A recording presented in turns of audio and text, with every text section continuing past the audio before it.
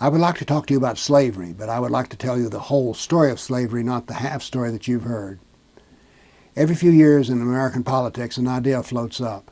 We need to pay reparations to the black Americans for the fact that they were brought over here as slaves. I call this the guilt tax. Now we need to understand, if we're going to talk about slaves in the West and America, we need to understand that all the slaves that came to America were wholesaled by Muslims on the west coast of Africa. Now the Muslims also ran a slave trade on the Mediterranean coast and the east coast of Africa. I've never met anybody who knows much about the real whole history of slavery. Everyone knows the half story, the evil white man on a wooden ship on the west coast of Africa. But we need to study the entire history of slavery. First off, slavery is universal. The name slave comes from the word Slav, which are Eastern Europeans. All tribes and cultures had slavery, and there were different kinds of slaves. For instance, the Romans had slaves who were accountants and teachers, but they also had slaves who did mining work and gladiators. Native Americans had slaves, and there was a peculiar form of slavery in Europe and Russia called serfdom, in which when you bought the land, the people came with it. Slavery was accepted in Christianity, Buddhism, Judaism. The Greeks had slaves, the Egyptians had slaves, and all the countries in what we now call the Middle East today all had slaves. What finally stopped all this slavery business? Well, I'll tell you. It was called a better slave, the steam engine. That was the reason we started using mechanical slaves instead of people slaves. Now, why was Islam into the slave business? Because slavery was in Arabia long before Muhammad, but Muhammad was involved in every aspect of slavery. Slavery is found in the Quran, the Sirah, and the Hadith. Indeed, there is a complete formal doctrine of slavery in political Islam. Muhammad's first business as a wholesaler of slaves was with Jews. When he moved to Medina, it was half Jewish, 3 tribes. But 2 of those tribes were driven off, and then he attacked the 3rd and last tribe. He defeated them. The men were killed, executed 800 in a day. The women were sold into slavery, wholesale lots, and then the children were adopted into the families. Muhammad had sex slaves. His favorite was named Miriam. She was described as being fair, that is, light-skinned. Now, the Sunnah of Muhammad is to be followed by all Muslims as much as possible, that is, to imitate his behavior. So this leads to the fact, if you study the prices of slaves in the Islamic slave market, the highest price was always for a white slave. Muhammad had all kinds of slaves, black men, black women.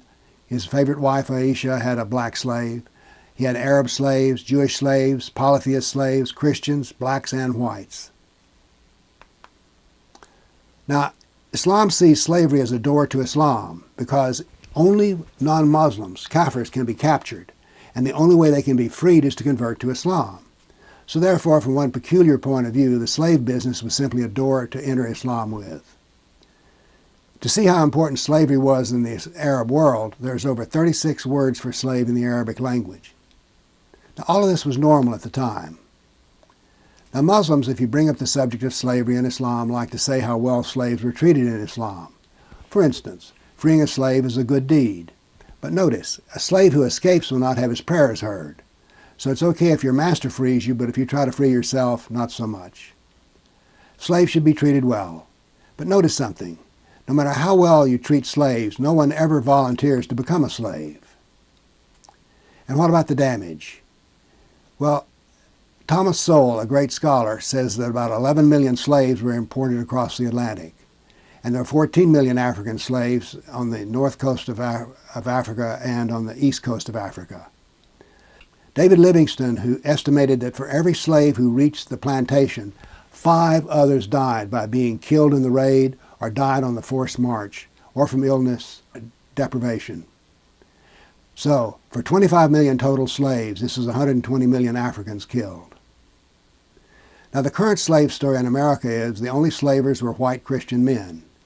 But a half story is a lie, and I would like to tell you about the whole story. Here's an example of what happens if you don't know the whole story.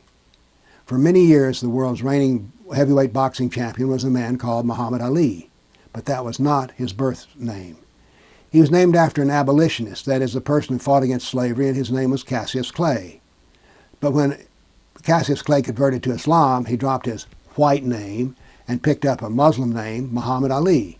Ironically, they were both slaveholders and enslaved others.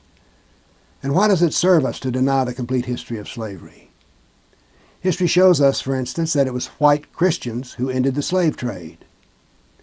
The United States was involved in the slave trade for over 200 years, but Islam has been involved in it for 1,400 years and is still practiced today. But almost no one knows about Islamic slavery. What Mohammed did at his time about slavery was simply a cultural thing. All other rulers of nations had some form of slavery. But here's the problem with Muhammad's slavery. It is sunnah. That is, it is the perfect model for all Muslims till the end of time. Now, the facts of Islam and slavery are not well known, nor will this video make much of a wave. Why? It violates the social half-truth of the culture. White bad, Islam good. Now, the half story of slavery divides us, but the whole story unites us in a common suffering. Our ancestors of all races were involved in the slave business either by being enslaved or holding slaves. Slavery is a part of human history. Now, it was not our moral virtue that ends this slavery, but remember, the first engine was the steam engine and then later the gasoline and diesel engines. These are what led us to abandon slavery, not our superior moral virtue. If you ignore the facts still exist. If you don't like the facts still exist. But today, unpleasant facts are called hate speech. If you would like to know the whole story of slavery, not the half story that you've heard, I recommend a book, John Azumah, The Legacy of Arab Islam in Africa. Thank you.